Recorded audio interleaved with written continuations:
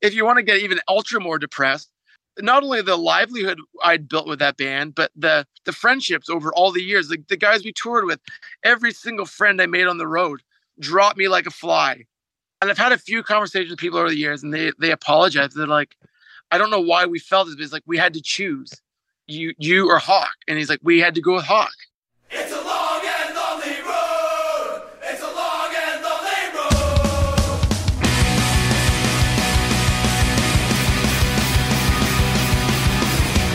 Welcome back to Labeled. I'm your host, Matt Carter, and today's conversation is with Jason Dunn of Hawk Nelson, who's part of the Canadian alumni of Tooth and Nail. Now, Jason was and is an incredible writer, singer, and frontman with a huge smile, and he could always bring the energy and connect with any audience. But at some point, it became hard for him to authentically maintain that smile. And I love this conversation because it's just so cool to have the opportunity to hear the human experiences behind this stuff. They're so universal, but at the same time, completely unique to the specific unfolding of their times and places. If you hadn't done so yet, please join the Labeled Facebook group. It's a fun and healthy online group that, helps shape this show, and particularly is to thank for the suggestion and the content of this episode. So you can just find it if you search in Facebook. We'll see you over there. Okay, let's do it. It's a long and lonely road. It's a long and lonely road. If you don't like it, then please don't take it. The long and lonely road. I know it. Okay, well, let's just roll on forward here. I wanted to sync. I tried to remember the last. What came to your mind when I was texting with you is slightly different than the thing that came to my mind. But what came to my mind is last time I saw you, I feel like it was in South Dakota at the festival in South Dakota. Is that right? That is very accurate. That's a cool one. And you had a different memory that popped in your head when we were talking. What was it? So, yeah, as soon as I saw it, I'm like, no way. And I just instantly thought of the very first time I ever saw you guys. Actually, the first time I even heard of you was at Tooth and Nail Day at Cornerstone Festival in 2003. It was like my second time to the United States. So I was already nervous to begin with.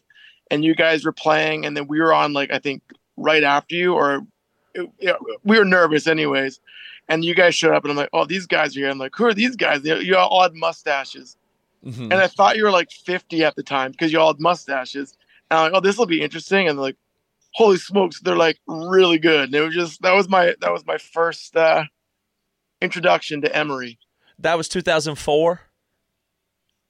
Maybe 2003. I don't know. It was a long time ago. Yeah, it might have been 2003. It might have been 2003. It was when it was you were playing in the morning. It wasn't the afternoon. So that's 2003. Remember. Yeah, 2003. We drove a long way just to play. It was our showcase for Tooth and Nail Records.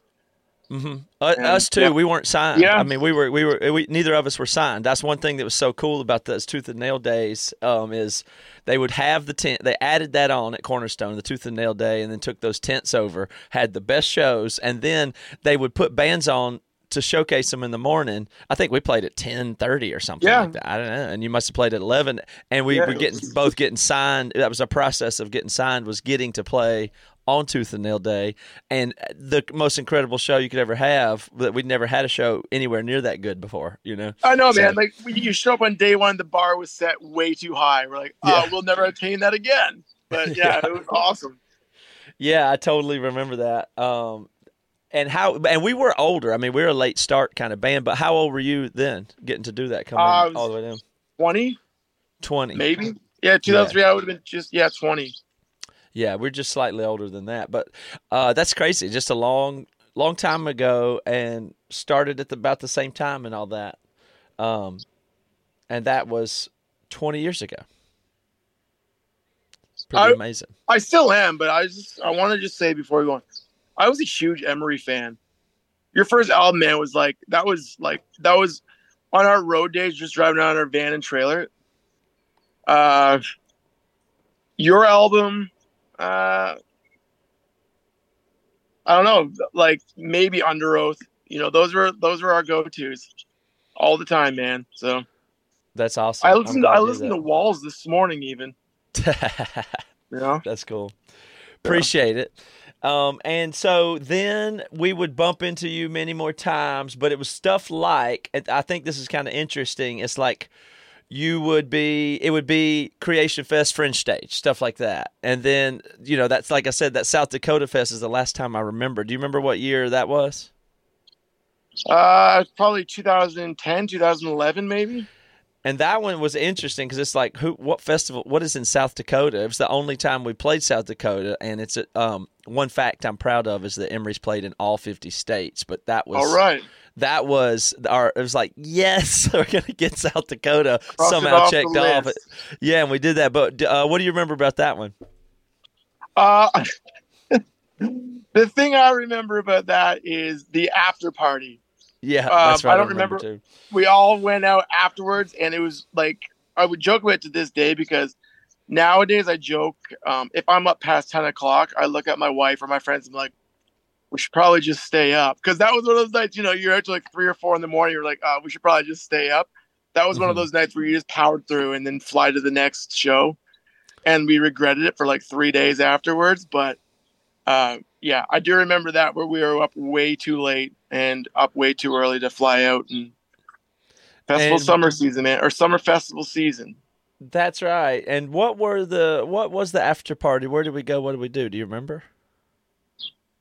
I remember singing karaoke somewhere or listening to someone sing randomly, and yeah, let's just say it was a bit foggy. We'll just say that. Yeah, I hear you. Making memories, buddy. That's awesome. So one thing that's really neat to me about Hawk Nelson is, with this podcast, and when I just think of the scene in general and Tooth and Nail particularly, there's just these hotbeds of talent that emerge in the early, late 90s and early 2000s, and is very regional as the internet comes on.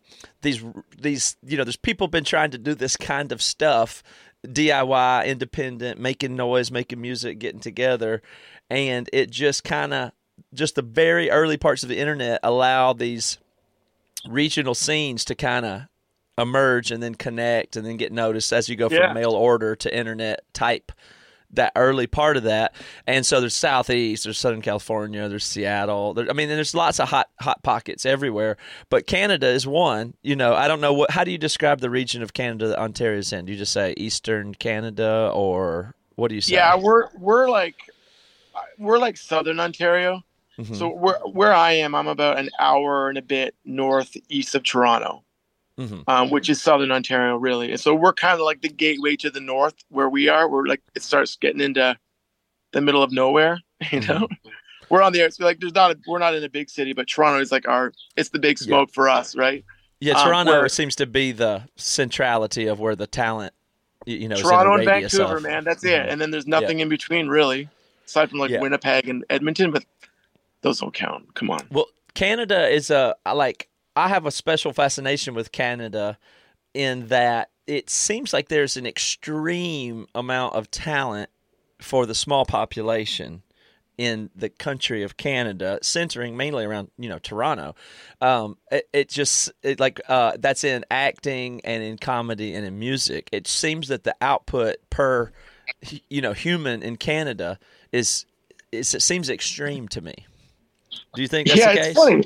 Yeah, it's funny. I actually heard Jim Carrey say that in an interview once, and I 100% agree with him. It was like, we have nothing to do here. Mm-hmm. We, I don't come outside in the wintertime. It sucks in the winter. So like, we're just slowly starting to emerge now that the weather's nice. But like, when you're cooped up in the winter, especially as a teenager, you just hunker down and just play your guitar and write music, and that's all you would do. And then summer, you just come out and, live a little. Mm-hmm. And then after those 3 months are up, you come back down and write some more. And I think that's the case for all sorts of arts, not just music, but like you said, acting, and even those the hockey players we have here. It's right. It's just yeah.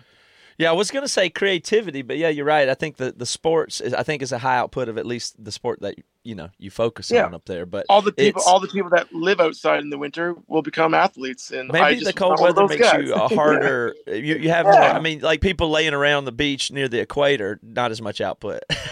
Yeah, that's I right. don't know. Maybe I don't Yeah. know.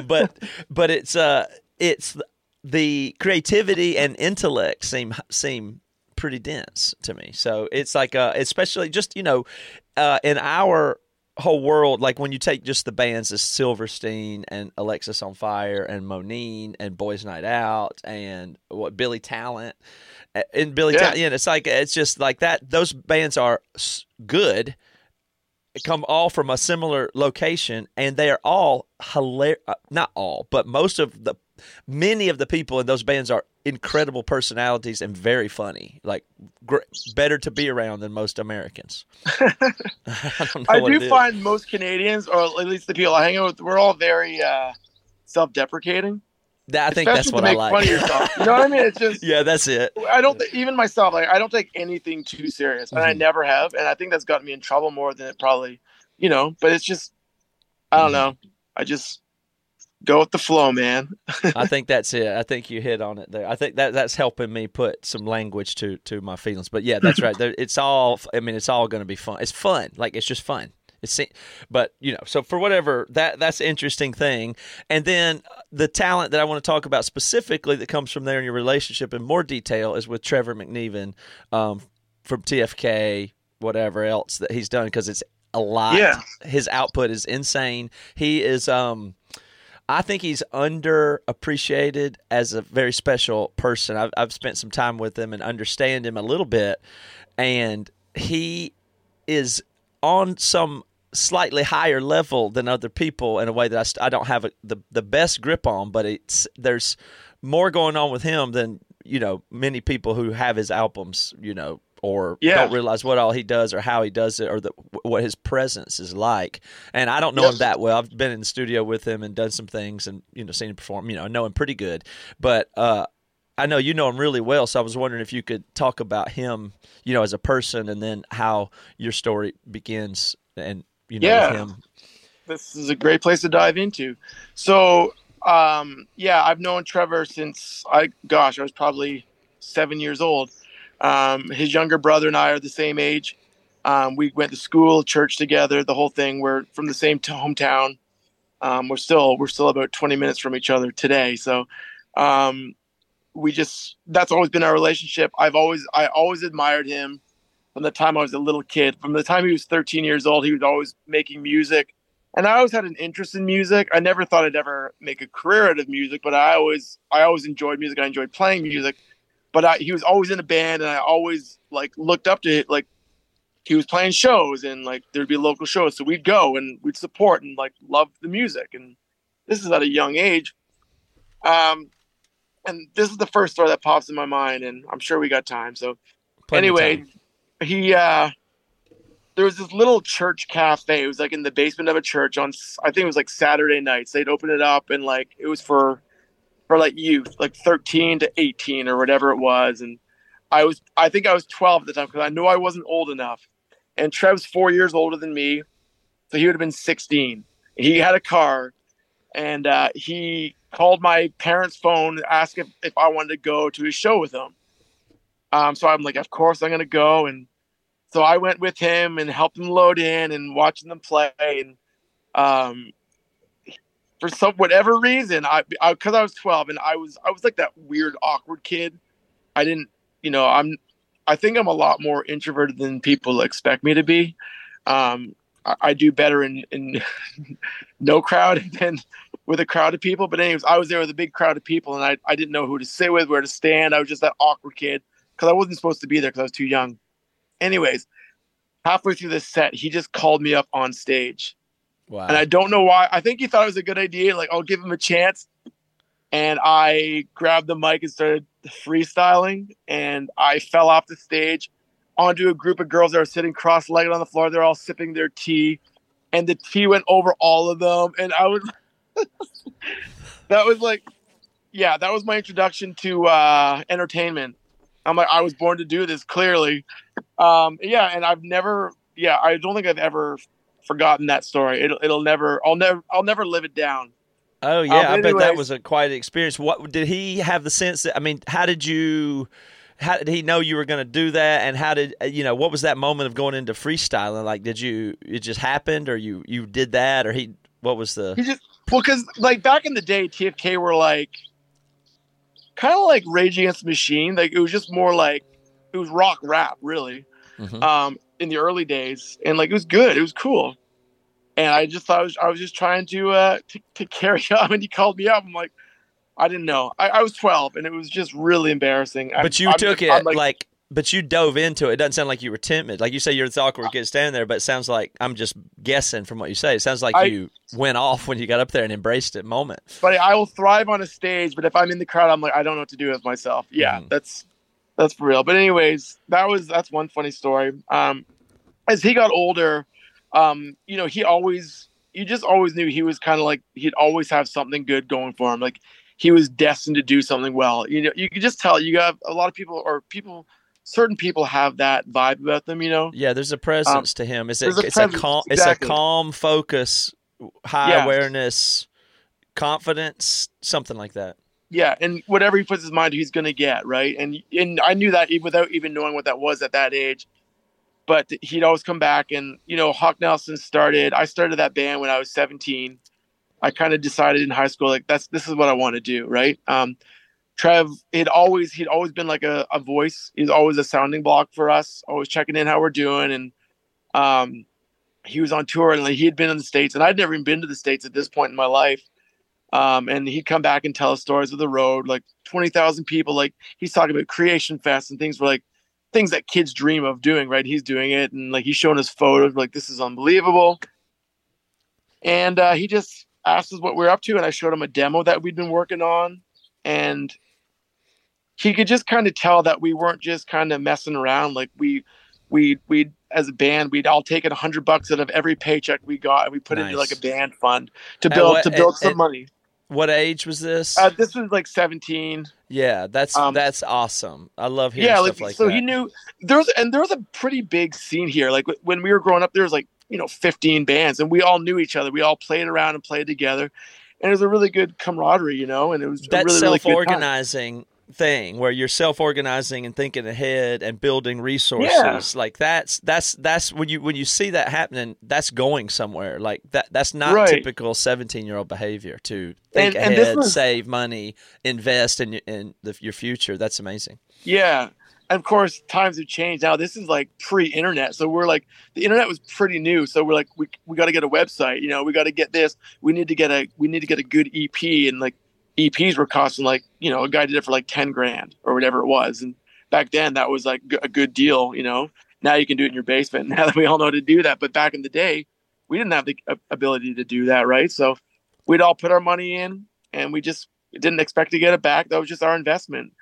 And I think Trev saw that and saw what we were trying to do. You listen back now, like the songs were terrible, but the idea and the heart behind what we were trying to accomplish was big. And he saw that, and he saw the energy that we wanted to do. And he brought his songwriting skills and talent to us and helped for the first 2 albums with Hawk. And he co-produced the first album with Aaron Sprinkle. Right after you guys did yours too, I believe. So that whole process is interesting in itself, but it's so it sounds like Trevor is thinking on the levels there of like he gets in, makes this deal with Brandon. I remember Brandon being really big on what's going to happen with TFK and Trevor as a person, and you could tell he was almost A&R, all thinking about A&R, like developing talent, as well as having his band, as well as putting himself in the position to co-produce with Aaron Sprinkle in 2004 or whatever. Yeah. Like, that's smart. That's smart stuff to put yourself right in the driver's seat of all 3 of those from right at the outset. So that's really notable.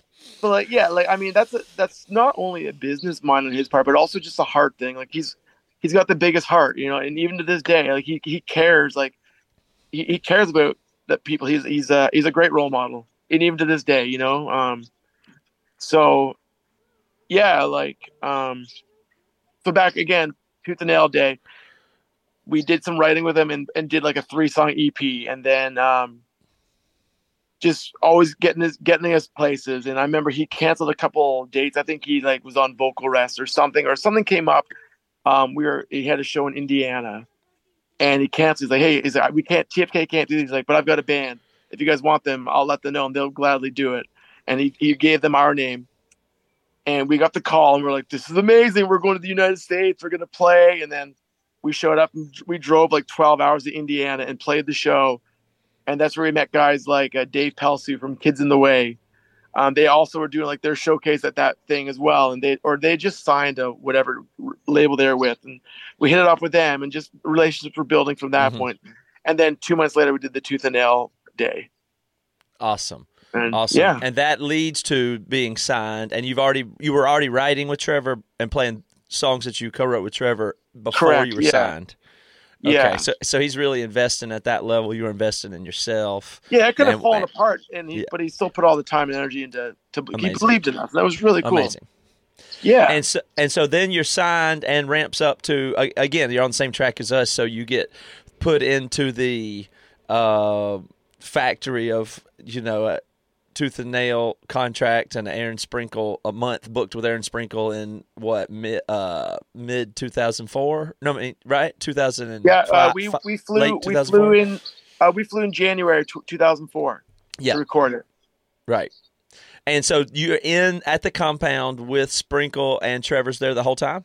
And you've already co-written the record with Trevor. Correct. Yeah. That sounds like a very smooth experience. Can you tell me about that? Oh, it was flawless process. Like, yeah, I think about it, like some of my fondest memories were the first time ever going to the compound. That was my first time on an airplane, flying over. I was like that. I was like that weird kid, like with my digital camera, taking pictures out the window like every 3 minutes. Like, oh, that's so cool. And but we got to Seattle. We flew all day or whatever, and got there, we checked in, got picked up at the airport. I think John Dunn picked us up, because he was our A&R, and we got to meet him and meet everybody. They took us to the Cheesecake Factory and paid for our dinner, and we're like, this is amazing. We all took work off to go record we were there for 3 weeks. And just, we'd never experienced anything like that before, right? Like a full recording studio and like with a real producer and mix engineer and like 3 different rooms to record and like gear and like guys setting up our drums for us. It was just something we'd never ever done before. And then we got to go upstairs and sleep. Like we just wake up in the morning, come down, make coffee, and just do it again. Like it was like every kid in the band's dream. And I'm sure you can relate to that. It was just awesome. And then I remember J.R. McNeely was there, kind of started on mixes, and the first song he started mixing was a song we recorded called First Time. And he started playing it back to me, and no word of a lie, Matt, I thought it was a joke. I was like, that's not us. Like that's you're just playing something else. And he's like, that's the song. And I knew it was the song. I was like, there's no way that sounds so awesome. I couldn't believe how good it sounded. First time in my whole life, I'm not afraid of feeling alive. For the last time, I'm falling behind. Nothing out there will change my mind. And I'm like, if this whole album sounds like this, I'm like, this is gonna be crazy. Like we're like legit. Like that's how it felt, It was awesome. It was an unbelievable experience. I'm still very, very thankful to this day to have met Aaron Sprinkle and JR. That whole team, man, they're unbelievable. Yeah, Sprinkle is a lot of special people in there, but it's just that time period is really neat because the orbits are all so similar, and it's almost like it's a factory, but it's so not a factory because it's all the processes and all the records turn out so different. But I mean, you almost would say, well, everything, the art was all of these people, the mix was always JR, the Sprinkle, but the real artists, like those guys, are doing something different every time based on the art, that's the thing that's coming in there. And so it's just a concentration of trusted relationships of talent, but the inputs and the outputs are very different, no matter, even if it's the same thing, but it's focused just enough. So it's a really special window of time where especially when you're a new band, you have no choice but to trust them. And I've seen other guys where like they they're brand new and they kind of want to run the show. Like, well, this is how we do it. And the guy's like, no, this is how we're going to do it. And I've never been a guy like, we're going to do it my way. I want to learn. And I feel like I learned so much in that 3-week time, to the point where I'm writing now. If like, I'll do demos from home here, but the production elements that I'll input are the things that Sprinkle taught me, or I learned just by watching and listening to what he's done. It'll never come out the same way he does it, but it's still, the idea is here, you know? He had some story, it just triggered in my memory, but he has some story about the drums getting screwed up and how he fixed it on something weird on one of your songs. I can't remember what it is. Do you remember that? It's something got screwed up in a track, and he did something to fix it where it was like panned and stereo, and he phase canceled it. I don't know. It doesn't matter, but that does sound familiar now that you mention it. I don't remember the exact. It just popped in my head, but I know what you mean. Just like when you absorb a process at that level, you there's stuff that comes back that you use years and years later. When in the moment you don't even realize what you're seeing. You go, oh, that was this, and that's how that, that kind of thing. So that's what a way to start. And then you at the same time the marketing engine and the ability to push Hawk Nelson out there was just very powerful in 2004 or what, so what do you remember of launching into never been on an airplane, now you have this record, and now stuff? What are the things that just happened that blew your mind next? Yeah, well, I mean, even it was just cool. Like, I was, to be honest, I was a huge Tooth and Nail fan, like as a kid. Like, I grew up on MXPX, even the OC Supertones. Like, I was that church kid that liked MXPX. Like, that's the music I listened to. And I knew that they were a Tooth and Nail band. So like Tooth and Nail was like, we had sent our demo to like, I used to work in like a hospital, like I had like a little toll booth, and I had the internet on my lunch, and I'd look up record labels and I'd email them. And again, email was fairly new. So I'm like, hey, I'm Jason. This is my band. Can you check out my band? Like, do you have an address I could send our CD to? Like, we couldn't even do digital back then. And like, I just remember Tooth and Nail was like the top one I wanted. Then there was like, oh gosh, who was the other one? Because I love Something Corporate back then too.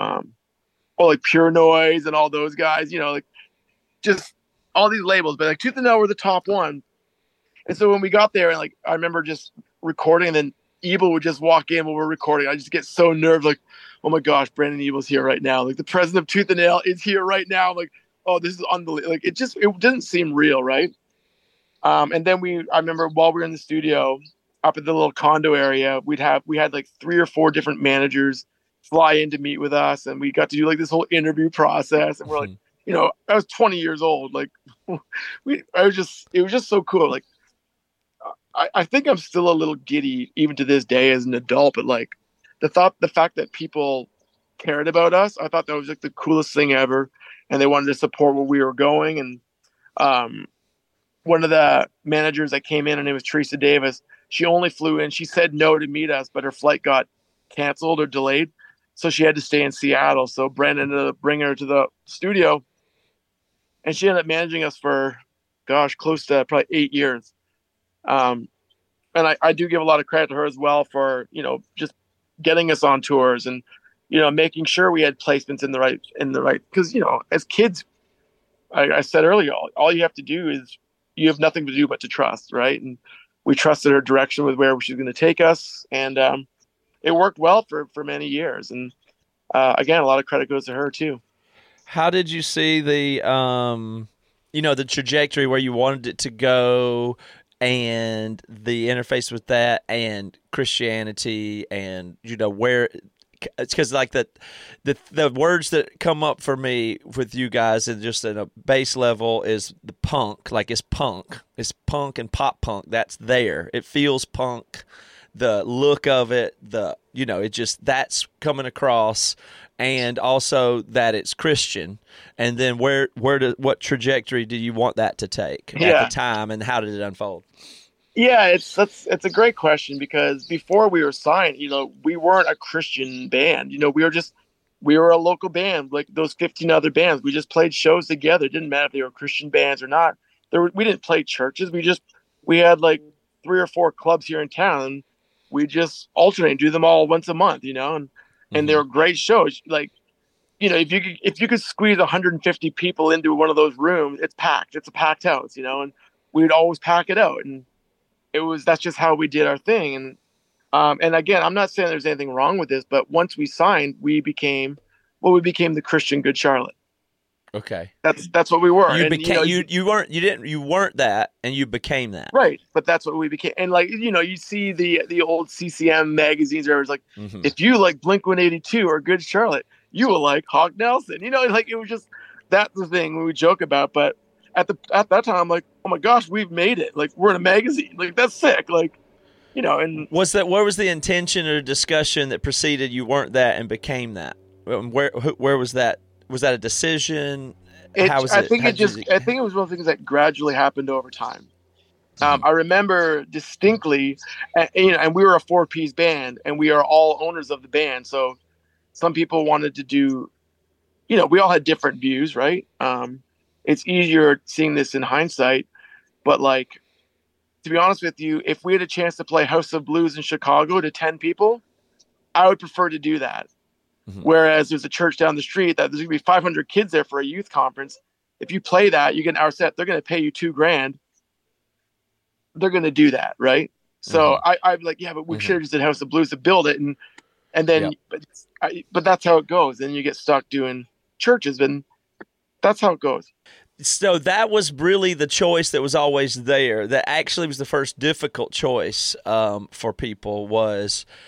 You had to literally, if you wanted to not be totally pigeonholed in a Christian, in the youth groupie, the whatever that was going to be, you would have to actively turn down things that were opportunities that you totally wanted, that paid money, that were good, that were coming your way, and then go do stuff where, yes, you're going to play for and then maybe you could, if you only go do the club shows for 10 people with the right bands, will you gain enough momentum and credibility to eventually make money or have, but that's no guarantee, and is almost impossible to turn down the things that are there unless you have a very strong result, so it doesn't, and plus you are Christian, you do have these values, like on Letters to the President, it's like the song I'm hearing is what comes in my mind is California, and that I don't think of that as Christian. Correct. And there's none of our songs were like blatantly like religious, you know what I mean? So like, no matter which way you look at it, Matt, like if we played churches, which we did, I'd say 90% of the time, there's always going to be a group of people like, these guys aren't Christian. What are they doing here? You know what I mean? And then you go, if we do want to do a club, so people like, oh, that's awesome. They're out there in the world doing what they're supposed to do. Then there's people like, oh, they shouldn't be out there. There was no winning. So we just kind of had to just make a decision and go for it.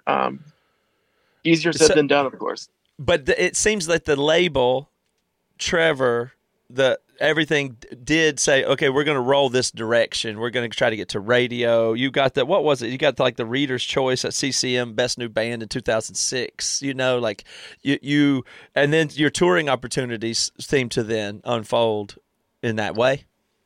Yeah, but like again, that was a big shift for us because we started doing like, I think it was 2006, 2007. That was basically the height of our career, right? Because we had the Yours, Mine, and Ours thing drop, and that was huge for us. Like that gave us a huge audience, Christian and non. To be on a movie, like that was huge for us. What was that? Tell me the details of that. So we got asked to do the movie Yours, Mine, and Ours with Rene Russo and Dennis Quaid, and that was 2006, I believe, or 2005, whatever it was. But it was massive. That was the pinnacle of our career, like to get that, and then we just basically rode that wave till it was no more. What, you were just on the soundtrack? And in the movie. You were in the movie as the band playing in the background? Yeah. Right. Yeah, exactly. I know that. I don't know I can't quite remember, but that's right. So there's a scene in that movie. Like, what all happens in that part of the movie? So in the movie, the mom and dad, which is played by Rene Russo and Dennis Quaid, they go on a date and they leave all 12 or 13 kids, whatever it is, at home alone. And the kids just throw this massive party and destroy the house. Nice, yeah. And they bring in a band, and we're the band that plays. And the band at the house party with the parents. Yeah, exactly. Then the parents come home and kick us all out, and it was awesome. And then 2 of our songs were in the soundtrack as well. And how did that? You get that? We did a showcase in Nashville about a year prior. It was like an NBC showcase. Hmm. So all these, or sorry, it was just TV, film and TV showcase. And we showed up. We drove from Ontario down to Nashville. It took us 17 hours. We got there almost late, and all these like legitimate bands were there. And again, I never ever, even to this day, would never put us in a, even with you, I would never put us in a category with you guys. We're always like trying to get there. You know what I mean?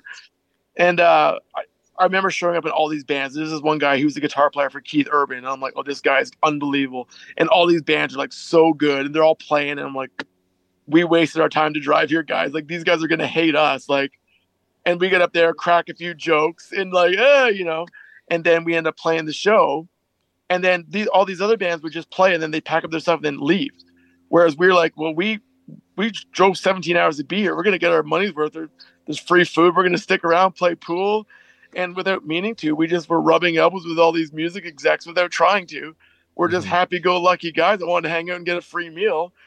And we ended up winning their hearts over, probably not because of our music, just because we were personable and we just like to hang out and we were fun and just self-deprecating and just like to have a good time. And that landed us the American Dreams gig. We portrayed The Who on NBC's American Dreams in 2005, which spun to be Yours, Mine, and Ours a year later. So it was all kind of connected from that one showcase we did. Cool. Yeah, it worked out for sure. And so that you consider that the peak time, you just had everything going. There was momentum from that and more discovery and sales and everything from because then we could go and do our own tours. Like suddenly we were headlining, and we were doing 1,000 to 2,000 seaters a night. And that was huge. Like, that's very huge. I would love that to this day. That's amazing. Like, oh yeah. And we did that for a long, I'd say a year.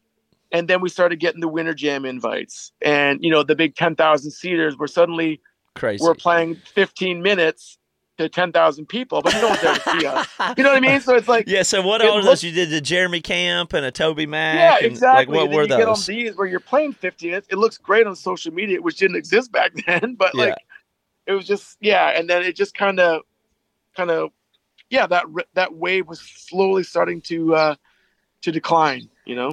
So those kind of things, they're like giant places or even arenas. And I never spent any time in that.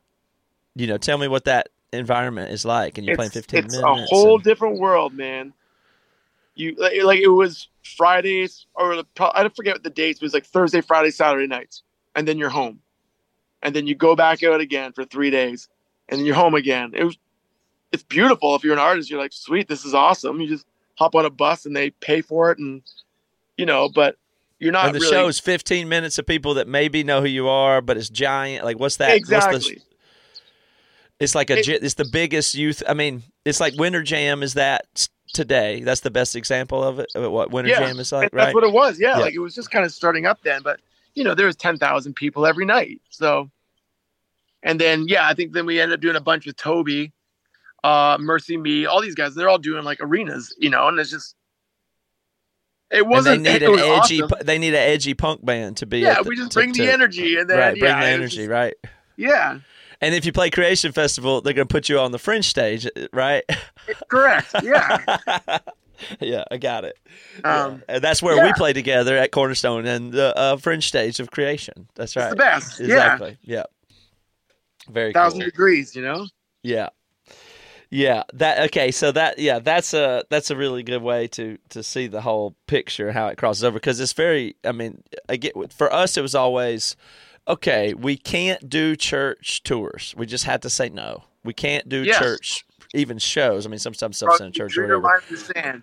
But we will do these festivals because they'll pay so good. And if we go do them, nobody even, like, the rest of the mainstream crowd or whatever we were, general market, we would say, doesn't even know that these other things exist if we just show up and do one and get paid. Yeah. on a fly out to whatever, then we can do those and make some money at least, and then we'll Yeah. go back to the rock clubs or whatever and making $100 a night or something. So that was the way we would do that strategy, that kind of would overlap. But because people wouldn't even know that they existed if you play this festival or that festival. So and it was still hard to maintain and manage, because you feel like if I would go farther there, I would play arenas, but is that show's not the same as the show? Because after that you go Tooth and Nail tour. Right? Yeah. Tell me about that one. What year was that? That was, I think that was 2007. 2007. And I'm proud to say that was all my doing, because I was like, guys, all I wanted to do my whole career was to do Warped Tour. That's all I wanted to get on. That was like maybe the reason I even started playing music. I just wanted to, like Tony Hawk Pro Skater is what made me who I am today. You know what I mean? Mm-hmm. And like, to see Warped Tour, to be on it would have been just like a dream. We never ever did it because there wasn't enough money, or it didn't work with it just, and that always kind of bothered me. So the compromise was, well, what about the Tooth and Nail tour with MXPX? I'm like, okay, let's do that at least, and so we got to do that, and of course, the tickets were as expected, but it wasn't like we just coming off like doing 10,000 seat tour, which wasn't ours, but if you're photographing every night, you'd be like, what happened to these guys? Last night they're paying for 10,000. Now there's like 80 people at a little club in Boston. You know what I mean? Mm-hmm. But I loved it. It was amazing. We'd eat peanut butter and jelly sandwiches for dinner. Like that was catering. It was great. And it didn't pay bills, but I love that we got to play with MXPX. They're still one of my favorite bands to this day. Mm-hmm. And just be able to get to hang out with them, and that was a dream. That's awesome. What was Classic Crime and Classic Crime? Who Sullivan else? was on it. Sullivan. For a little bit. Oh, and then The Fold. The Fold. Mm-hmm. Yeah. That's cool. And how did everybody get along on that? That was a good tour. Oh yeah, and like I'm a fan of like I just love going on the road, and like I'm like, oh gosh, like I'm like, dude, I love you. I love your music. Like I grew up listening to you. Like I was always that guy. Always have been, And I feel like bands, like if someone said that to me, I'd for sure appreciate it. No one's ever said that to me, but I feel like I would appreciate if someone said that to me. You know what I mean? But like, I don't know, just be able to get to know and meet and know Mike Herrera was like, this is a dream. Like it was awesome. And so that in itself was worth it. The longer and now time Mike goes plays on, for my favorite band of all time. So Goldfinger. Yeah, they've always been my favorite band since I was like 15 years old. Amazing. And they're still my favorite band. So yeah. The longer time goes on with Mike and MXPX, and it's just like if you zoom out, and I'm not trying to be obnoxious, but just music history. Punk rock is really something in all of music history. Like do you know what I mean? You go from all the way through, if you study music history, and then you come up into American rock, and then you have the decades that are on XM 60s, 70s, 80s channels, punk music, punk rock, and just what that means, like you say, Warped Tour or whatever. And then there's the biggest icons of that. But I mean, MXPX is they're near the top, man. Longer the time goes on, and you just say punk. I mean, it's there. It's in that. I mean, it's really a mark that is going to be known far and wide for a long time. It just to the and just simply under the category of like punk. It's like you almost start to see Mike Herrera. It's pretty 100%, man. Yeah, that's really amazing. And he's so cool, accessible dude that's just doing the same stuff as you or whatever, friend, all that kind of stuff. What does punk mean to you? Like just that thing. What is the spirit? What's the importance? The values. What comes up for you under that category? It's funny. That is a big difference. Like I think I always hated the term Christian punk. It's not even a thing. Like I guess for me, it's finding something that you believe in, which I guess Christianity basically is punk in a nutshell. I feel like if you're standing true to what you believe, agree, and not backing down from it, that I suppose that is what punk is. But how often do we do that without backing down? I guess is the question. But for me, like we didn't really have a thing that we wanted to be like, this is what we're standing up for. But It was punk is more about just not backing down. Is that like that's what's in my opinion. standing up for your beliefs, Stand- or standing even up for your beliefs, obnoxiously correct. putting them out there and standing Yeah. behind them? Yeah. Yeah.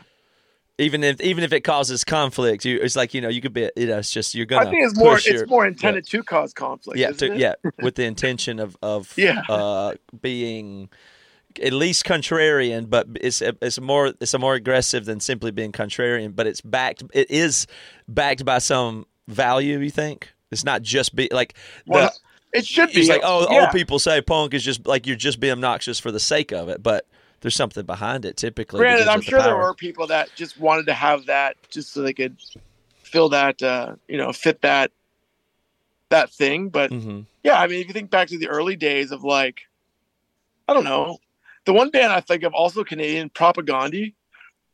Remember them? Mhm.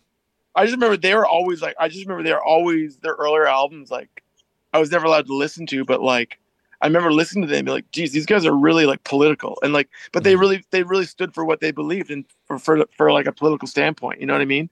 And they never backed down from that. And I'm pretty sure they're still doing that, Yeah, so it seems like Christian punk can mean something, like in political Christian vegan, hardcore vegan punk. Like these things behind it that give this extra layer. And then there's just the surface level of punk as a aesthetic for record sales or whatever. That there's that too. Yep. And so what? So that was there a tension in that and the Christian and the punk, and what happens? How does this go? From there as you try to surf this landscape from there to the time that you leave the band. Are these that I don't know what the factors are? Yeah, there, but so I don't know if they're entangled or not. I think all these are kind of connected because during this time, Christian radio started shifting. Right, it went from they're playing rock radio to suddenly it's like they're trying to get more what do you call it, AC. So what is AC? Adult contemporary. Adult contemporary. So that was the big thing. It's and management was always like, you guys, you got to shift it to get more. You need more songs for radio. And I was like, and I had started feeling this, and I'd mentioned a few times, guys, when we went back to Winter Jam for the 15 minutes, we got to play our 3 radio songs. All of our radio songs are mid tempo or ballads. I'm like, I don't want to play those 3 songs. That sucks. I want to give the energy, and that started creating tension for me where I was like, so now we're just playing the songs they can just listen to on the radio. Is this why we're doing this? It got a little bit weird for me, and I started questioning that kind of thing. What were those tracks? What songs were those? Everything You Ever Wanted was our big one. I tried to be perfect, tried to be honest, tried to be everything that you ever wanted. I tried to be stronger, tried to be smarter, tried to be everything but you. Zero was another one. And whatever the third one was, it was all pretty mid-tempo, man. It was just, they weren't fun to play live. And you knew you had to give people those. If you're doing an hour and a half set, sure, you bring those out. But when you have 15 minutes, you got to play those 3 songs. Come on. And you wrote those when you wrote those ballads, they were starting to aim them at radio? Correct. Okay. But when you're planning to write the album, you always okay, we'll pick these 3 songs, right? But then as the records started going on, we had to make more records. Suddenly every song had to be for radio. And suddenly we're trying to write 10 songs for radio, but radio was shifting. So suddenly our albums were pretty there wasn't much rock element to them at all. And I hated it. I didn't enjoy it at all. To the point where the last one I was like, I didn't even want to do it.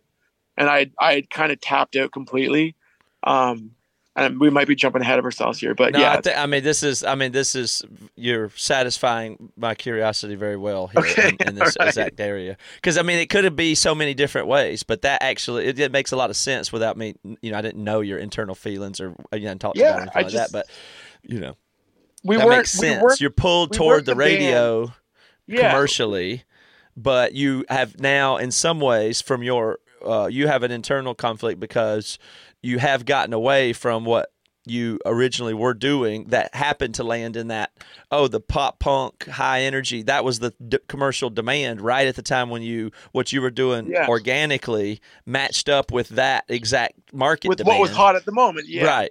And then when what's hot at the moment shifts, because you're in a commercial endeavor to that degree, that the rest of the the managements and the teams and the labels and the radio teams are assuming that you had converged on the fact that you were simply pursuing those things, but it actually is shifted away from your actual values and natural energy and stuff like that. So that makes sense. But then also on the other hand, I understood like we needed it was our livelihood. Like we had all we had a successful career with it, where we were. So we suddenly had mortgages and like we bought houses and like we were adults now.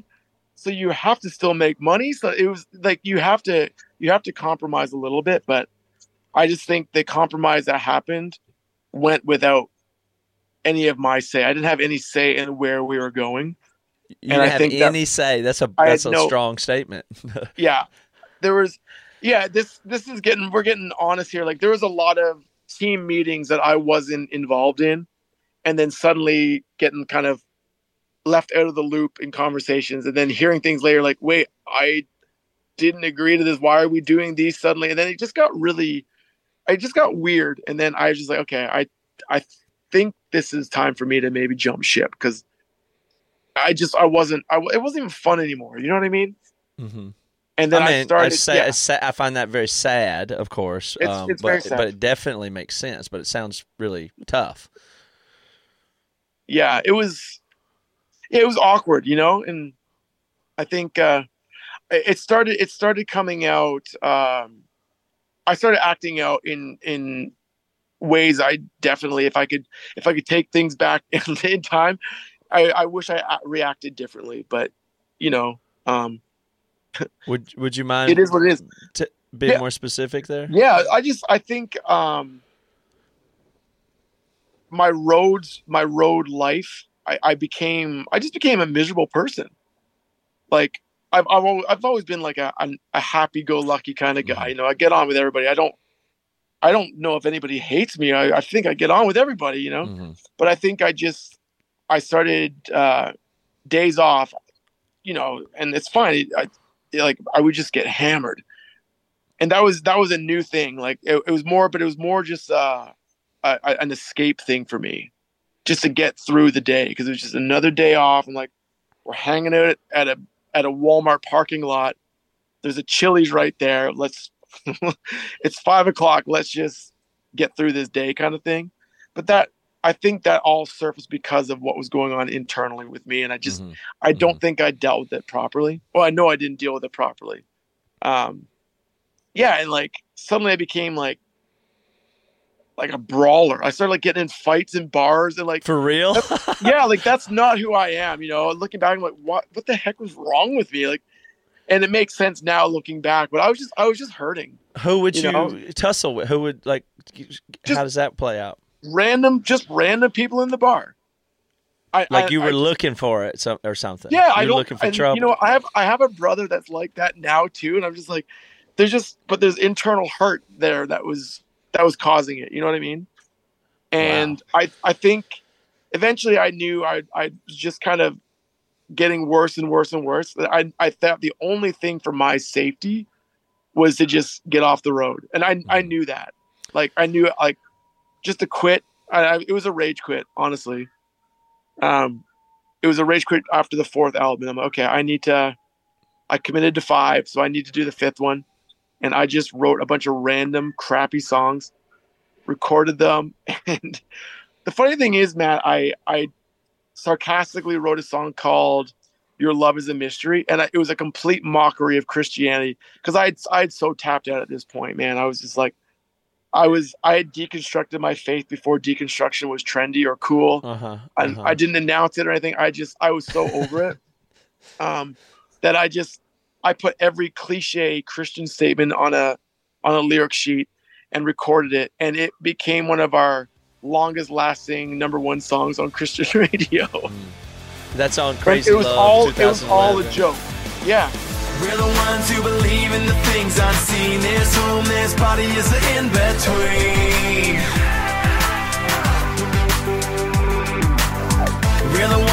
fight down on our knees, who dare to love our enemies.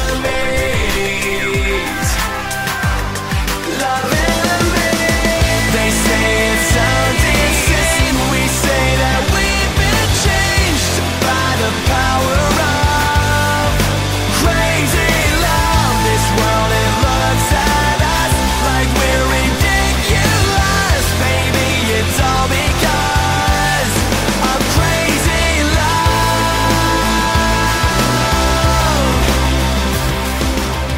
We're the ones gonna put it all in reverse.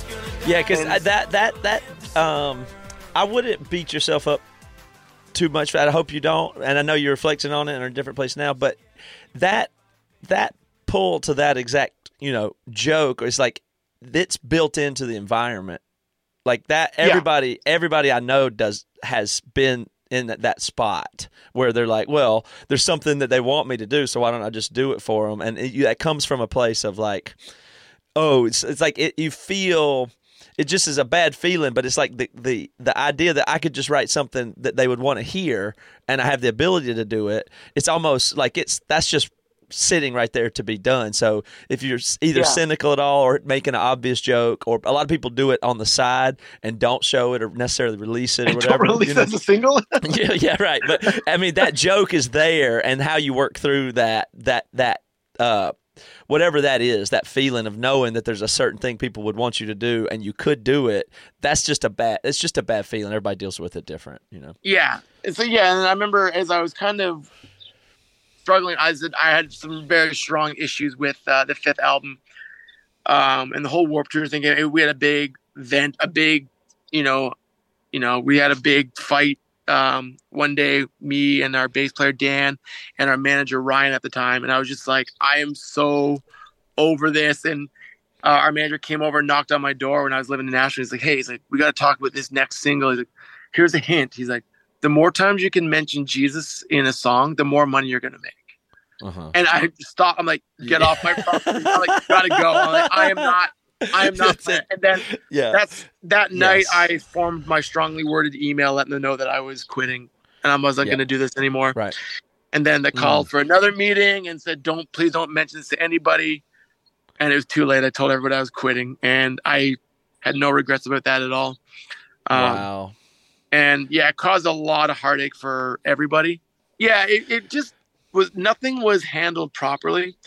And again, and me being, I know this now as a dad and a husband. I'm too nice of a guy. Like, I don't ever want to see anything bad happen to anybody. So we had a one-on-one, me and our bass player Dan, because at this time, him and I were the owners of the band. And I was getting ready to sell it. And I was like, hey, man. And in my mind, I was like, we'll just quit. And then who knows, maybe in 10 years, we can get together and do a reunion. By the way, that 10-year would have been today, this year.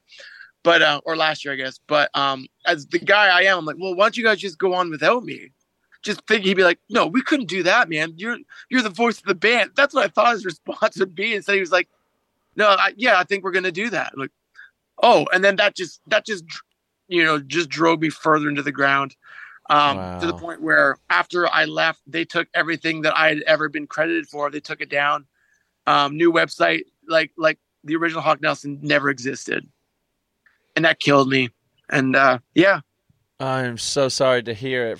Thank you for sharing that, or this territory. And I didn't know that. That sounds terrible. I'm really sorry to hear that that's the experience that you went through. Yeah, it was pretty rough, man. Wow. Okay. So it,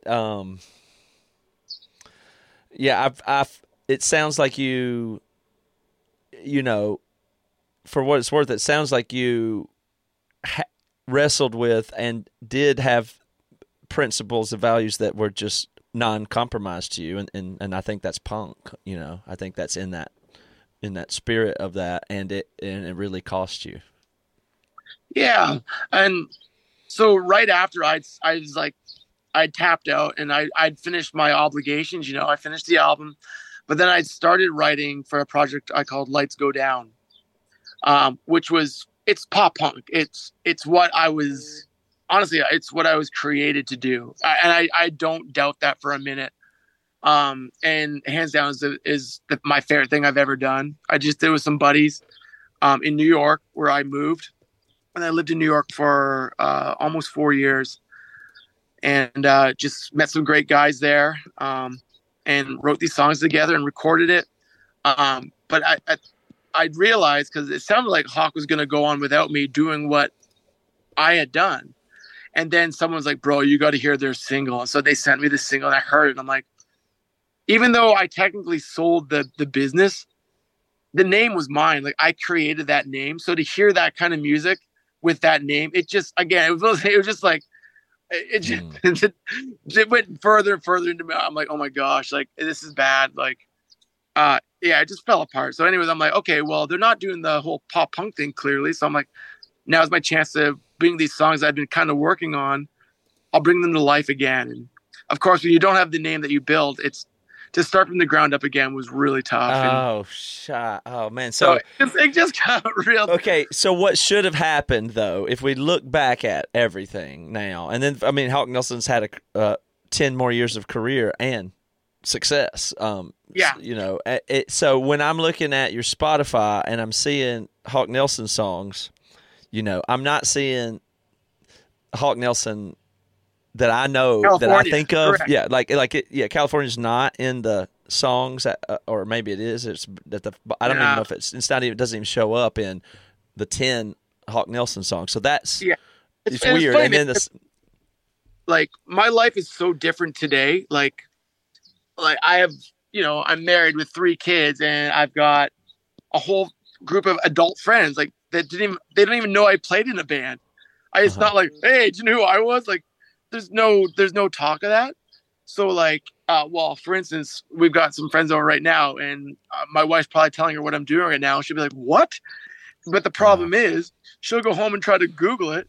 And it's like, Hawk Nelson. Like, that's not him. Brutal. You know what I mean? That's it's brutal. Like, yeah, it is. That's what's terrible. the point of talking about it anyway? So it's just weird. It's just Oh man, I'm so sorry. So yeah, what just, if everybody could really get a grip, or first of all, I don't know that anybody was thinking 10 years ahead or how things would go, or that the permanence of the things that we were doing. That seemed like you were in a band, you have a couple albums, and then you'll be forgotten about, is what it felt like at the time. And you didn't really realize too. it'd have a permanence to it, or you would have probably handled it differently. But what obviously should have happened here, if I may interject, is that they should have continued simply with a new name. Correct. That's what should have happened in that And case. I had someone, actually, we had fired our manager that I talked about earlier, Teresa, and I had asked her to come to my aid, because I'm like, these guys are like, she's like, don't give them the name. Whatever you do, don't give them the name. And I'm like, I think it's too late. And like, you know, I didn't know the legalities behind it. So she's like, nope. She's like, I'm going to get you on tours. We're going to book you as Hawk Nelson. She's like, do not let them take it. And I started doing that. And then they filed a lawsuit against me. So I was like, I'm not even going to mess with that. So I just hung it up. So I didn't know that either, and I'm sorry. And I appreciate you revealing that. I don't know if I don't even know. It's old enough now that like, yeah, you know, like no one cares anymore. Like, they're not even active anymore, so it doesn't.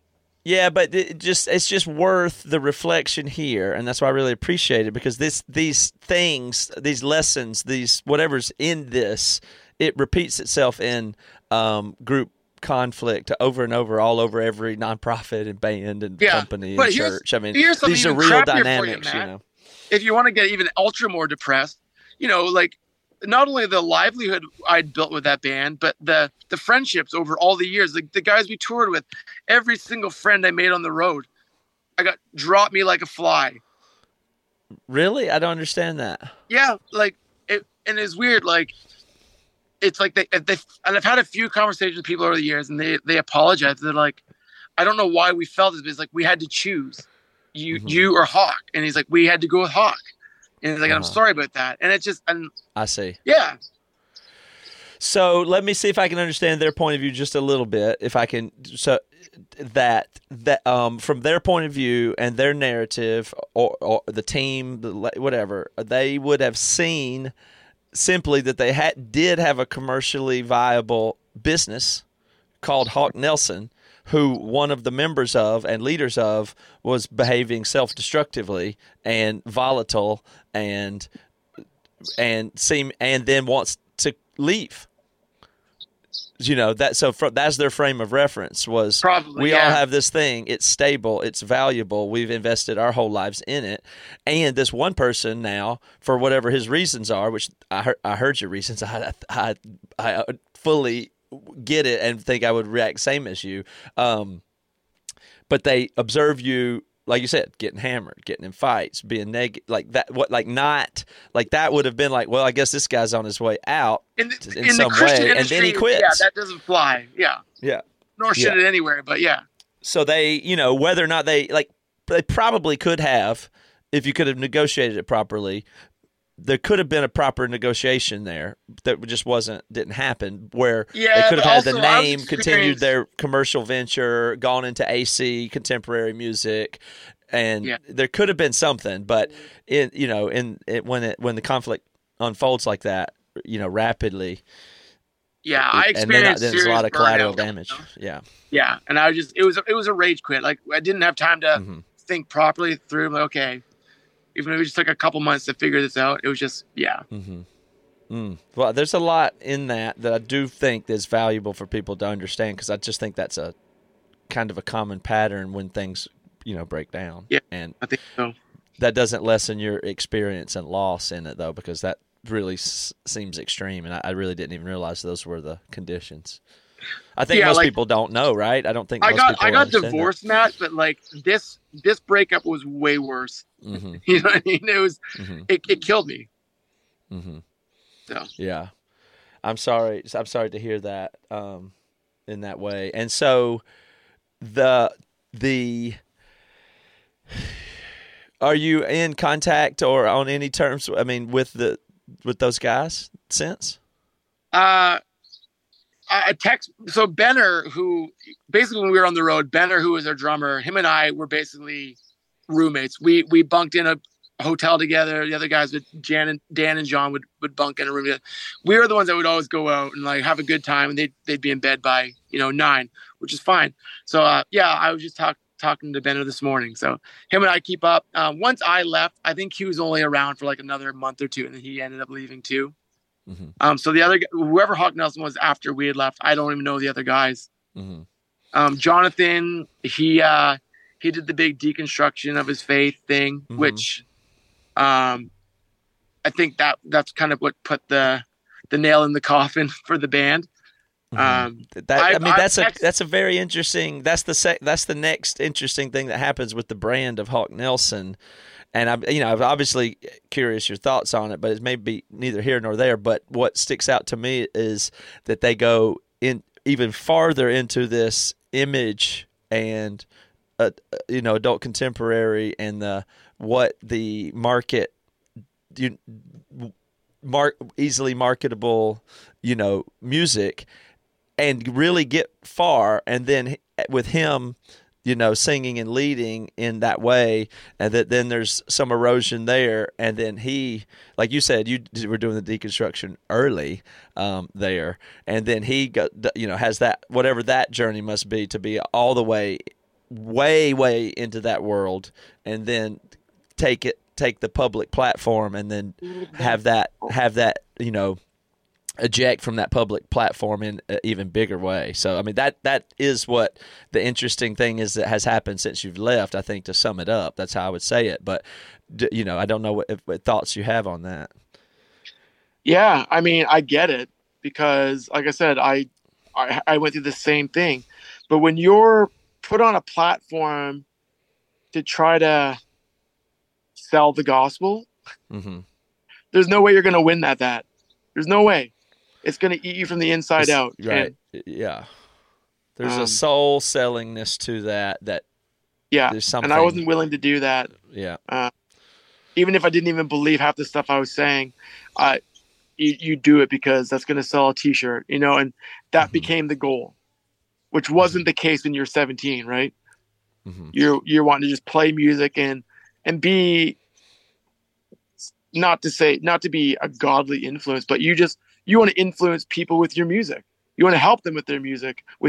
And suddenly became about selling T-shirts and singles to radio, and it's not good for anybody, you know. Yeah. And you're It's going to easy see to get more. You're going to see lost. more and more of it. It's only the beginning of people starting to realize, like, what am I doing? Why am I doing this? This is not safe. Hmm. So Well, again, I think that's like, maybe early or ahead, or you have clarity, but these are the same challenges that happen in, groups, nonprofits, businesses, where there's like, well, we've lost what we fundamentally knew that we were at some, you've lost yourself in yeah, something else, these other forces to, kind of can take over and you can lose who you are in that process, I whether or believe it's not it's called grief. Christianity. Well, I mean, whether or not it's Christianity, it's just you become lost, whatever the Yeah, reason is. Like, even if maybe it's because you feel like you owe these people, or you have to accomplish these, whatever it is, that once you just kind of, it's just easy to get lost. I mean, and lose perspective, and it happens to people all the time. Happens to people all the time. So, and then there's bigger and smaller cases of it, and sometimes it's, I'm sure, pure greed, and sometimes it's more complicated still. But that's it's complicated stuff. And you have what has it been like? Like, you're at a church now for work. yeah, Okay, so yeah, how do we get to that? man. So I had tapped out of Christianity completely. I was convinced it was just a thing that my parents had put on me, and that's all they knew. So it's like, good for them. Um, and so I was tapped out, like 100%. Not to say that I didn't believe in God, but I'm like, there's obviously a different way. Um, and looking back at what Jonathan had said in his deconstructive thing, and like him, I think it was so easy for me to put my faith in the people rather than in God. And so when you lose trust in people, suddenly your whole fundamental beliefs just kind of come crashing down like a house of cards, if you will. Hmm. Um, but I had moved to I when I left Hawk, I got it in Nashville. I basically was like, this place is not for me. I moved to New York. I lived in the West Village for a year, and then I lived in Hell's Kitchen for almost 3 years, and I loved it. My marriage was on the rocks when I got there, so I followed my wife to New York because she said she's moving to New York. You can come or not, and I went to try to save my marriage. Wasn't working. I knew I wasn't saving it, but What were you um, doing career-wise at that time? I I wasn't doing anything. I was out on the road as a solo act, which was an utter disaster. I was releasing music. Nobody cared. Like, it just, no one knew about it. Like, how do I, there's no support from a label, management, nothing. I was just literally doing it on my own. Um, and was failing miserably at it. So I was just like, I don't know what I'm going to do. Um, yeah, just kind of was trying to do that. I started doing like house shows. It's just like, Mm-hmm. people are bringing me in to play in their living room in their basements, and they're like, "Oh, I remember seeing you at Winter Gym last year. We got a picture of you." And Wow. I'm like, "Oh, this is so embarrassing." But I'm like, "Oh, what do I do? I don't know. I didn't know what to do." Um. Anyways, long story short, I was like, I was getting divorced at this point. We knew it wasn't working, so I was trying to explain to my mom and dad that I was getting divorced, and I'm like, they're gonna murder me. Like, they're super like righteous zealots, like, you can't get divorced. You made an oath to God. Like, that's what I was picturing. So I had flown home from New York twice to tell them, and I'm like, and I chickened out both times. And then the third time, I actually took a train, like, to give some time to process my thoughts. Mm-hmm. Okay, I'm gonna do it. I'm gonna do it. Let them know my world is literally falling apart, and I'm gonna move home. Let them know I'm coming home. If there's any work I can do, like, basically a clean slate. I have no wife. I have no job. My pets' This heads are is falling off. the It's pet's just head's like, falling off. This is 2012, this is 13, 20. No, this is, I think, 2015. 15. Okay. Yeah. So not that long ago. And yeah, I took a train, and then the third or fourth time I ended up taking a flight again, and I flew in January, and it was for every January my family does like this group birthday thing, because like I have 5 siblings, and I think 4 of them's birthdays are in January. My mom's birthday, everyone's birthdays in January, basically. So we do a big party every year on one day. So I flew home for that. I'm like, okay, this is where it's going to happen. I'm like, frick, I'm an idiot. Like, I'm not going to announce this at a big party, So I kept it to myself. I just kept it to myself again, and then flew home. I flew to Newark, New Jersey, got in a taxi, and I was going to go to my apartment on West 49th Street in New York, and I stopped at my local watering hole. It's called Malloy's on 9th Ave. And I stopped in there. I was going to get a beer and like a burger or whatever. It's kind of my normal thing to do. And I walked in with my suitcase, and Johnny was the head bartender there. And he was like, "How was your trip to Canada?" I'm like, "Oh, it was good, man. Short but sweet, yada, yada." And I sat down, and he's like, "Hey, I want to introduce you to, we have a new bartender working today. Her name's Neve. It's her first day." So I met Neve, and we hit it off. We'd sing together, and she was just, she's a good girl, cute girl. She's from Ireland. She had a cute accent. I was like, okay, whatever. But I was like, I'm not gonna get attached. I'm not even gonna, I'm getting divorced. I'm not really looking for love. Just, but whatever. So, just we hung out here and there, and explained to her that I'm getting ready to move back to Canada, trying to figure out what I'm gonna do for work. I didn't mention the band thing. I was like, yeah, I was just here for a few years, trying to figure out where I'm going. And anyways, I ended up moving back. I was doing Lights Go Down at this time. I was recording an EP called We Kept It Alive. It's a 5-song EP. You should check it out. It's not the worst thing I've done. I sat on top of the world and watched the stars align. I saw my name disappear, fall by the wayside. On I said it, never once have I regretted. This art of mine can't deny, we kept it alive. But anyways, I was recording that, and then I was like, okay, I guess I'll tour this, and we're trying to get tours. And again, when you live on a bus for so long, to go back to doing a van tour, it's not as exciting and fulfilling. You know what I mean? So I did, I think, 10 or 11 shows, and then I was like, okay, I'm going to go back to Canada, figure out, work with my dad or whatever. And yeah, I moved back and started working at a hardware store. This was my rock bottom, Matt. Mm-hmm. And then this bartender Neve started hitting me up on Facebook or whatever, like, hey, like, we're coming to Canada to go camping, you should meet us. And I met her, and we hit it off, and we hung out. And then she started flying out to see me every once in a while. And then my mom, by this point I moved back to Canada. My mom's like, what's going on? And then I told him, like, I basically, as soon as I opened my mouth, I just broke down and just lost everything. Like, baggage just poured out, and it was very therapeutic, I'd say. I'm going through a divorce, my life is over. Like I don't know what I'm gonna do, of course my dad, I am my dad, Matt. I've realized as I've gotten older, my dad's in the background. He doesn't say much, but he's like, called it. I'm like, thanks, Dad. But like, it's just, but they embraced me, and like, they didn't, like, how dare it. It was totally not that at all. They were very beautiful. It was a beautiful thing, and there was a lot of forgiveness. Anyways, 6-7 months go on or whatever, and then suddenly this Neve chick starts flying in to Toronto to start hanging out with me on weekends and whatever. And I'd rented this little crappy basement apartment on a lake. Like, this is weird. It's like my first time living on my own, paying rent. And I was like, this is so weird. And so she started hanging out and whatever. And my mom and dad met her. And my mom's always trying to get me to go to church. And I'm like, no, I think I'm okay, Mom. Like, that's not for me. I appreciate it. But I think I'm just going to, hang out, And so eventually, after asking me like 20 times and me saying no, she asked this girl that was coming to visit me if she'd come to the this Easter service with her and my dad. And of course she said, oh, sure.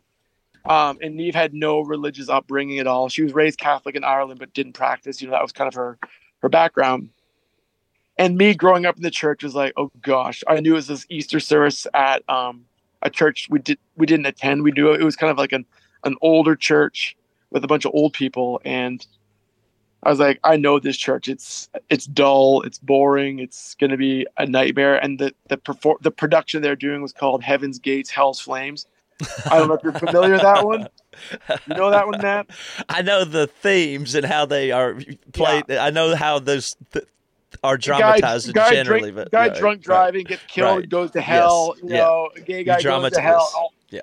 Yeah. The cliche, and so we got there a little bit late, and we walked into this full packed like old church, and everyone's like in their 80s wearing suit and tie, and I'm in with like ripped jeans and like a wife beater or whatever, and and my mom and dad are sitting in the second row at the very front. So we're walking through, everyone's sitting there, they're like watching us and like, okay, who are these people? And like it was you could feel the judgmental eyes on us. I'm like, oh gosh, like this is so cringy. I'm going in there knowing I'm going to get dumped after this because I know this production. I've seen it at other churches growing up, and it's terrible. And anyway, it went on for like an hour and a half, and it was bad. The production was poor quality. The sound was horrible. Feedback galore. You know how it goes. And then the old pastor comes up to do like the altar call, the classic altar call. They asked everyone to close their eyes, and I'm just cringing. I'm like, this is so uncomfortable. I got to get out of here. Anyways, out of respect, I put my head down. Did the Pico, see if anyone put their hands up. But at that moment, the girl I was seeing, Neve, she just kind of put her fingers in my side. She's like, hey, would you go to the front of the church with me? Whoa. And I'm sorry, man. This kid's. No, okay, yeah. Take a moment. When he texted me yesterday, talking about pivotal moments in life, this was the big one. So I just suddenly everything in my heart and in my head changed. I'm like, yeah, for sure, I'll go to the front with you. And I marched to the front with her, and I just stood there beside her, and I put my hand on her shoulder because that's what I thought to do. And I recited the prayer with her and the pastor. But in that moment, I knew that prayer wasn't just for her. It did something to me. And you read scriptures about being transformed, and transformation is when there's a complete difference and a change in appearance. That's the definition in Webster's dictionary. And that happened to me at that moment. I was a completely different person. Like everyone could see it. Like it was it was unbelievable. So all those things I used to talk about on stage to sell t-shirts, it made sense suddenly to me, where it's like, oh my gosh, like there was a savior that actually died for us. And like it was powerful, man. We left that church. We went right to like a bookstore. I bought a Bible. We bought 2 Bibles and like a bunch of devotionals, and just dove right in head first, man. I didn't ever go back to the church. It wasn't my vibe. But that's awesome though. Yeah, but I have, like I said, I have 5 siblings. 3 of them are still have faith. A few of them don't. I was one of them that just had kind of hung it up, and I understand where they're coming from too. There's a lot of church hurt in my family, but I started attending this church that I knew the pastor. I grew up with him. Him and his wife, they started a church, and I was like, what can I do to help? Like I just showed up, and it was a portable church, or it is a portable church. So I just started tearing down the chairs and the curtains every Sunday. I wanted to be there, and I wanted to do my part. And they knew my backstory, and my brother played in like the worship band there, and he's like, hey man, he's like, one morning he just texted me being like, I forgot I have to work tomorrow on Sunday morning. He's like, would you be able to play bass for the church band? And I was like, easy, bro. I'm like, I've been going there for like 3 weeks. I'm like, I don't know any church songs like that. I know like Shout to the Lord from like the early 2000s. Like that's like where I'm at. I'm like, just send me that. I'm like, do you think they'd let me play? And he's like, yeah, I already asked like the music director. He said it would be great. So I'm like, okay, well just send me the music and I'll learn them or whatever. So I just showed up willing to play. And then, then a year later, they offered me a job as on staff there to do all the music and stuff. So I've been there for 5 years now. And it's been a trip, man. Wow. I did So sorry, not I don't know. Is expect that all TMI? I this. just No, it's so awesome. Thank you so much. I'm just taking it in here because you're right. Those are just big time moments. But the thing, to me, whatever these transformative experiences are that are possible, like that happen in those moments where you go, oh, right now a thing is happening. It happens in an instant that the instant it begins to happen yeah, that it's it was you unreal, are man. forever changed. Yeah, Those it was you know, unreal. and some people don't have those ever in their lifetime. Some people, they're Right. believers or non-believers or whatever it is, never have those, whatever that is. And maybe people get that from psychedelics or something. I don't know. I'm just saying Yeah. it is a thing that is a absolutely real experience, and I'm able to have those. I've had those. I've had them in different ways, and for sure I've had them in the church context. The first times I ever had things like that are in, this is like where you get saved or whatever.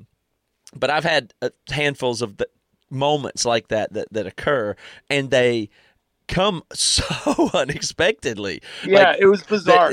and whatever that is, that just it seems like the most important thing in the world to me is that if everybody could experience whatever that is, where it's totally beyond you, whatever is happening.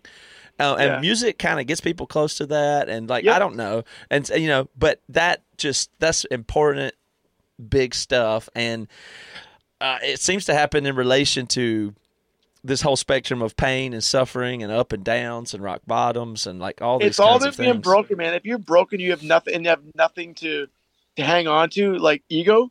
If you have no ego and you're broken, that's what it found me, because I didn't expect anything in return. It was just, and when you have nothing to give, but everything is given to you, Yes. it was like a holy crap. It's too good to be true.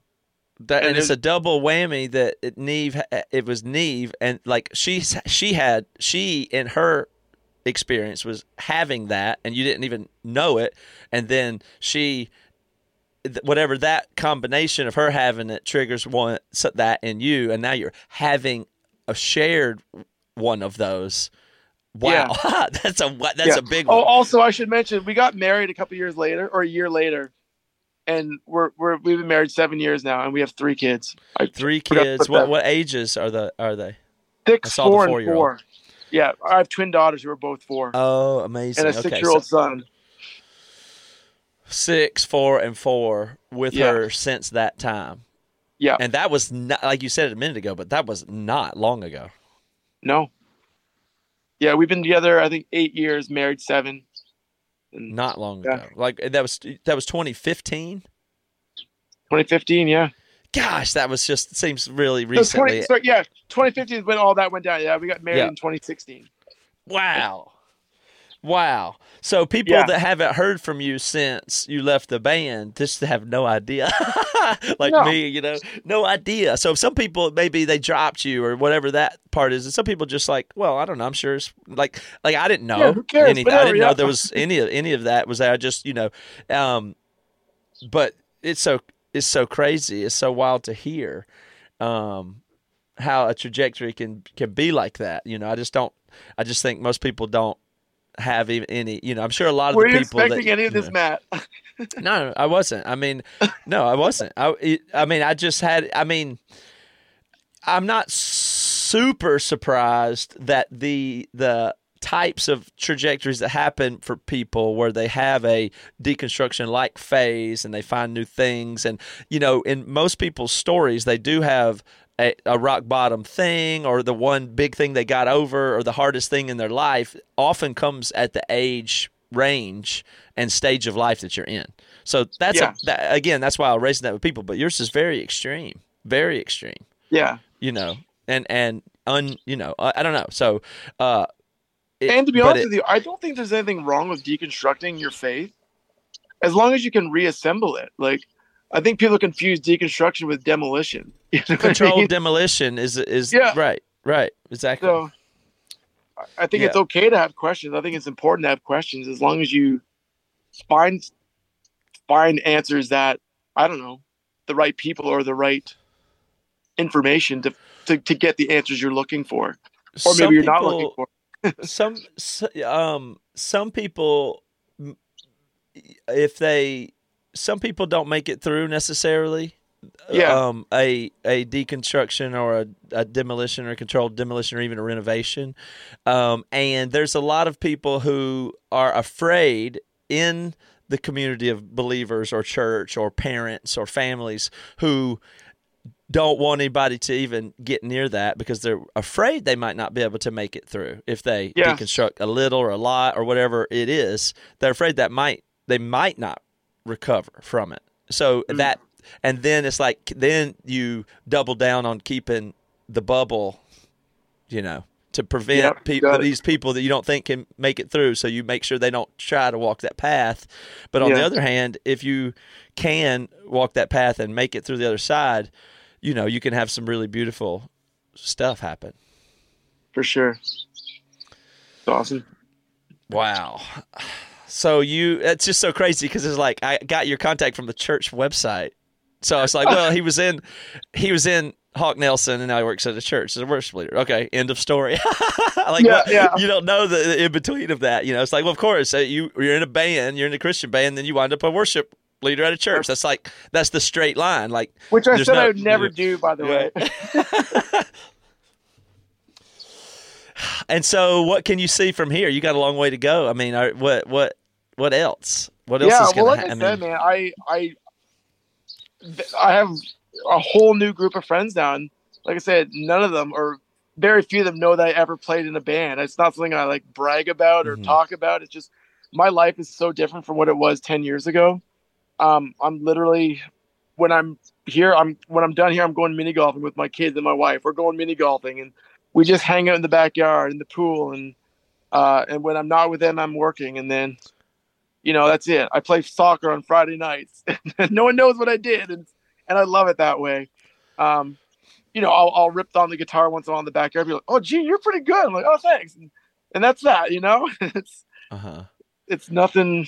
Yeah, I'm happy. I've never been happier or in a better spot. I think mentally, spiritually, just emotionally, I'm in a good spot right now. And yeah. I'm riding this wave. Just two more kind of open loops for me are, when you have that experience in the church there, how do you put that in perspective from being a believer before, or what you did, like, what is it different or new or came back or something you don't feel that you really had the first time around? Yeah. I mean, I haven't really thought about this, but like whatever I say might come out complete garbage. It sounds probably better in my head, but like I feel like I was educated enough in Christianity as a kid. Like you could know how to say all the right scriptures. All the things. It'd be like, I don't know. Well, just say a doctor or someone, or we'll use an athlete that can watch all the YouTube videos on how to train and how to condition himself, but to never actually do the training, you're not really an athlete. You know how to do it. And I feel like that's kind of, I guess what I'm trying to say is that's probably how my life was. I knew how to do everything. I knew all the right answers. I knew the right things to say, but to actually live it and fully experience it wasn't a thing. Even though I believe I thought I was. Yeah. Mm-hmm. Which is weird. And I guess I don't know if I explained that right, but that's the first thing that popped into my head right now. But you wouldn't say I was not a Christian until 2015. You wouldn't say that, would you? I don't think so. I don't know. It was a real experience for me. In time before that, I think I was like 6 years old. You say a prayer in Sunday school and you get an ice cream cone. You know what I mean, or a sticker. So you do that, and then I guess that's it. Mm-hmm. That's fascinating to I've learned this time around is like, it's not, you don't just make that decision and then you're like, okay, I'm set now. It's every day is a journey, and it's a destination. It's something you're striving to do every day, which I don't think I was doing that in the past. Mm-hmm. You just kind of cruise control, Mm-hmm. And now it's something I wake up with purpose and like, okay, how can I make someone's life better today? You know what I mean? Like that's just kind of how I approach every day. Yeah, I don't think that's a jumble mess. I understand what you are saying there very much. And the other thing that just sticks out to me, that's the word that I want to ask you if it fits right, is that in the wild thing to me is that permanence to the name Hawk Nelson and all that. The fact that if somebody Google searches Hawk Nelson, they're not even like you're. Is that I don't exist. It's erase. Is it an erasure? Is there's something that's erased? Is that how you feel? Is that word right? They said they're going to get rid of everything. Every video we released on our channel, they took down. The only reason they're up again is because fans had them and put them up, and they're not able to take those down because well, I mean, that in itself is its own thing, but just your experience. I mean, I like that's.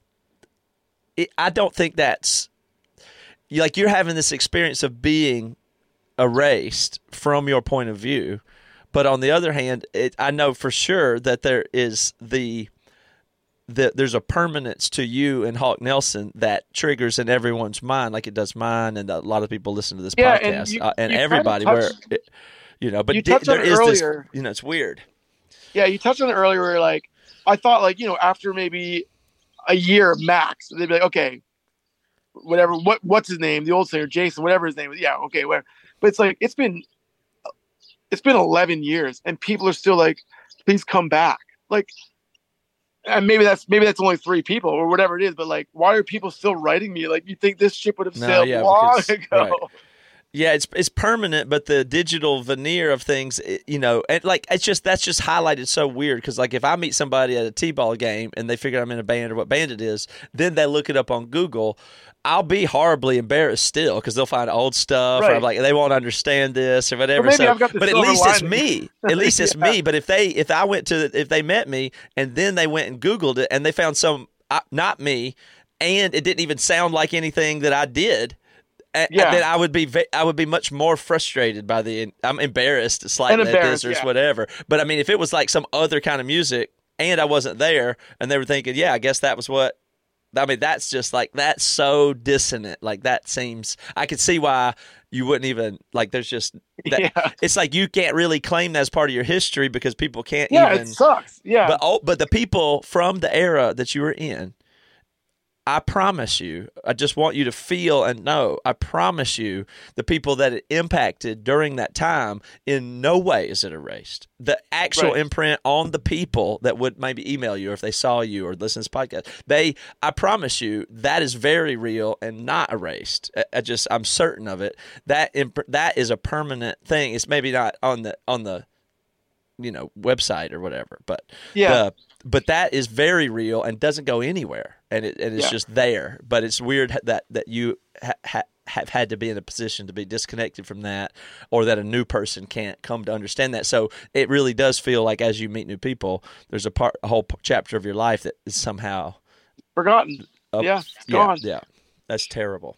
I'm sorry to hear it that way, and I don't know. I just that's a interesting set of circumstances, and I can't give you enough credit for being willing to share it and to do this. I've just I really enjoyed it and gotten a lot out of it, and it's been a fun. You've got your editing hands too. full, Matt. I'm not going to edit anything. Not going to edit anything. Maybe the time your daughter comes, if for a second, and you say I'll be in there in a few minutes, which is a lie. Maybe we'll I'm such a liar. Yeah, Dad of the year. But no, No, this conversation is just good. I mean, it'll be great as it is, and thank you so much for. I don't know. I just hit you up yesterday, and here we are, and now we've gone all the way through this. So, well, I said, man, I was delighted when I saw him. Like, oh, frick, that's awesome. Matt Carter, Emery, this is the best. Yeah.